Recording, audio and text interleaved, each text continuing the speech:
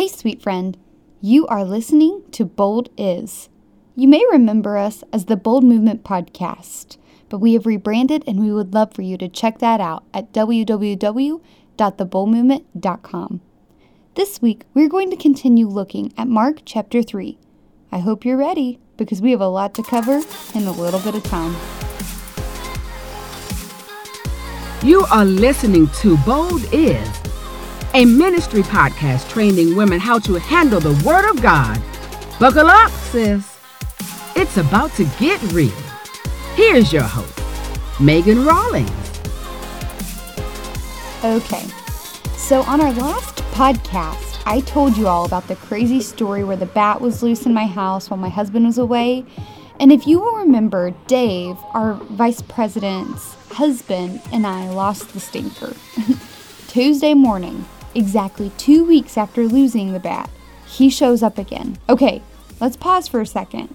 I want you all to take in the fact that I have been living with another living creature, as my 5-year-old niece calls it, a vampire, for 2 weeks. How does that even happen?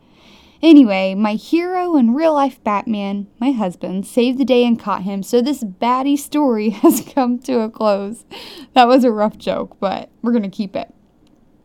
Before we get started, I wanted to let our listeners know that we will have a booth at this year's International Conference on Missions in Kansas City, Missouri.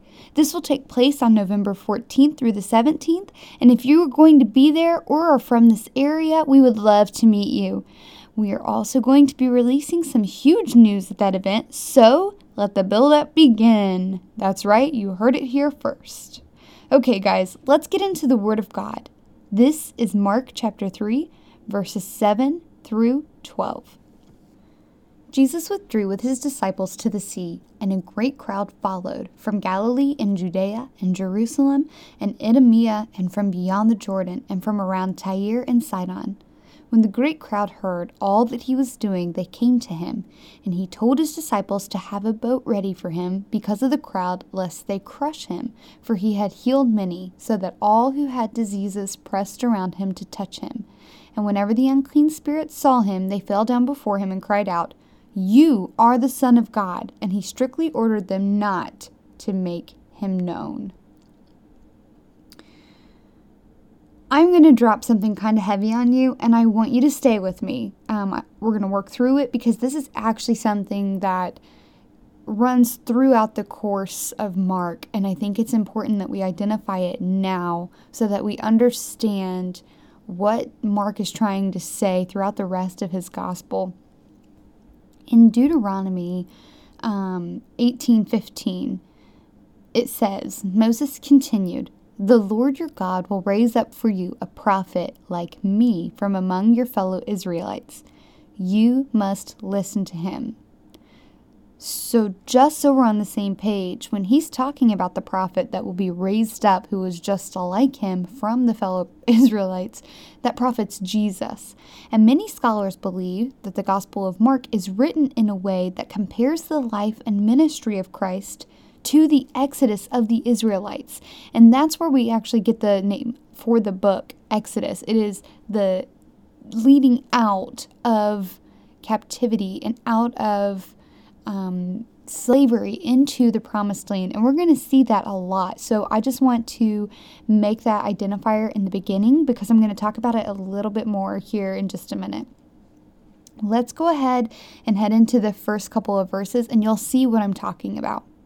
When we start in verse 7, we are actually taking a glimpse into the later part of Jesus' ministry in Galilee. So at verse 6, it kind of ends the beginning, and now we're going towards the end. And if you will remember, in chapter 2 of Mark, we see Jesus withdrawing to the sea just like he does here in verse 7. Here's where the stuff from Moses and Deuteronomy come in.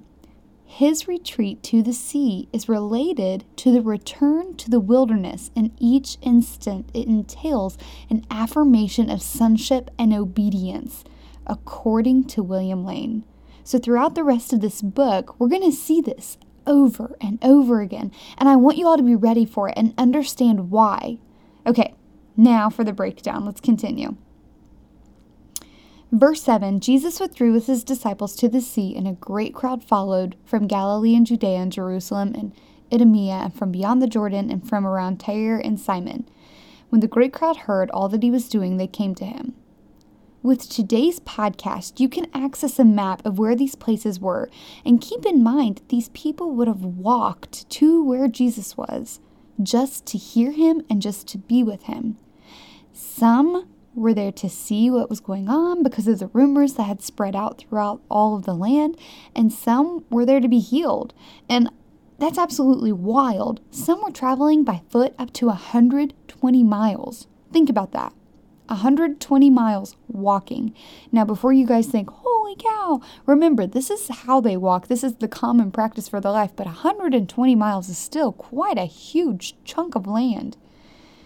And he told his disciples to have a boat ready for him because of the crowd, lest they crush him, for he had healed many, so that all who had disease pressed around him to touch him. Mark's gospel is the only one that records Jesus asking for a boat.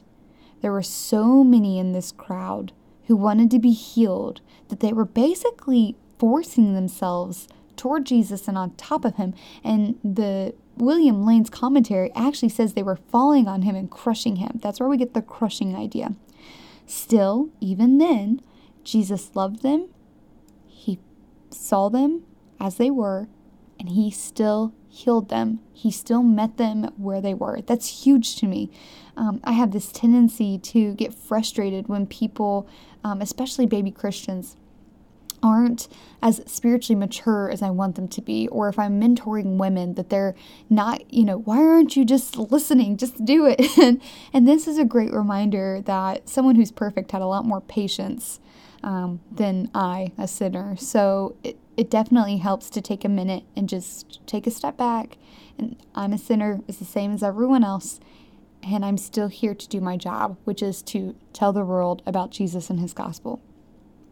Let's look at verse 11. And whenever the unclean spirits saw him, they fell down before him and cried out, "You are the Son of God." And he strictly ordered them not to make him known. So it is here we see that there are possessed folks among the crowds. This isn't just people from Galilee and then people from a radius of 120 miles. Good gracious. And actually, the towns that they're talking about, let me pull back up here so I can see these. They're in Galilee now, and then Judea and I think Idumea are kind of south of where they are. The Jordan would be east, and that's showing that they're coming from the south and from the east. And then Tyre and Sidon are actually north. And Tyre, I don't know. Guys, I'm butchering these names, so you'll definitely have to go look at our podcast to make sure I'm saying stuff right. The podcast transcription. But Tyre is north, and then Sidon is another 30 miles north of Tyre. So these people are like coming from crazy amounts of places from far away. So anywho, all these people are traveling to see Jesus, and it's here that we see that among them are those who are possessed. And listen to this. This is from William Lane's commentary, which I've been using most of Mark. I highly recommend it. I'm a huge fan of it. Some people are like, oh, it's a little out of date. And I'm like, it's like wine. The older, the better. I don't even like wine. I just thought that was a funny joke. Okay. Listen to this. The demons addressed Jesus as the divine Son of God in a futile attempt to render him harmless. Think about that. The demons address Jesus. They're calling him out as the divine Son of God in an attempt to render him harmless. These cries of recognition were designed to control him and strip him of his powers, in accordance with the conception that knowledge of the precise name or quality of a person confers mastery over him. So that didn't work. Their attempts were futile, for sure, because Jesus had the power of the Holy Spirit. And I want you guys to think about something.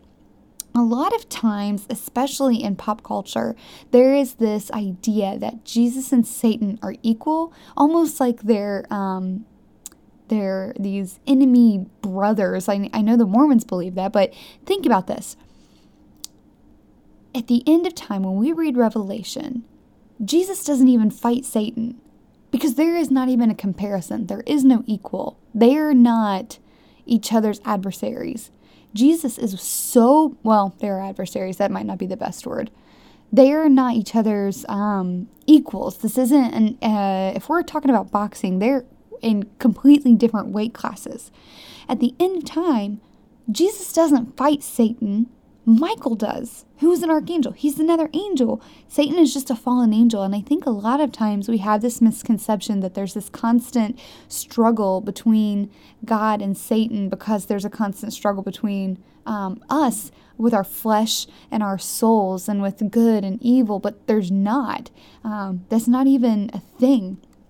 So whenever we're talking about here, demons are not even anywhere near the level. They're minor league, and Jesus is the major league. So keep that in mind anytime that we go through the spiritual warfare that we're working through. So what does this all mean for us today? Remember, just as Moses led the Israelites from slavery to Pharaoh, Jesus, as the new and better Moses, leads us from slavery to sin to a saving relationship with God through Christ. Your sin may seem overwhelming, but Jesus can lead you away from it. You will struggle, you will fall, but you don't have to be a slave to the darkness. Pray to God for the power of the Holy Spirit to lead you to be closer and closer to God and farther away from your sinful rebellion against your Heavenly Father, who loves you so much. Ladies, that's all I have for you today. I cannot wait to see you guys next week on Thursday. Our podcasts are going to be way more consistent. You have my word. We have a lot of stuff coming up. I'm so excited to share it with you guys. Thank you for hanging in there. Thank you for following us. And thank you so much for being bold with your faith and being bold with your biblical knowledge. Go out and be bold.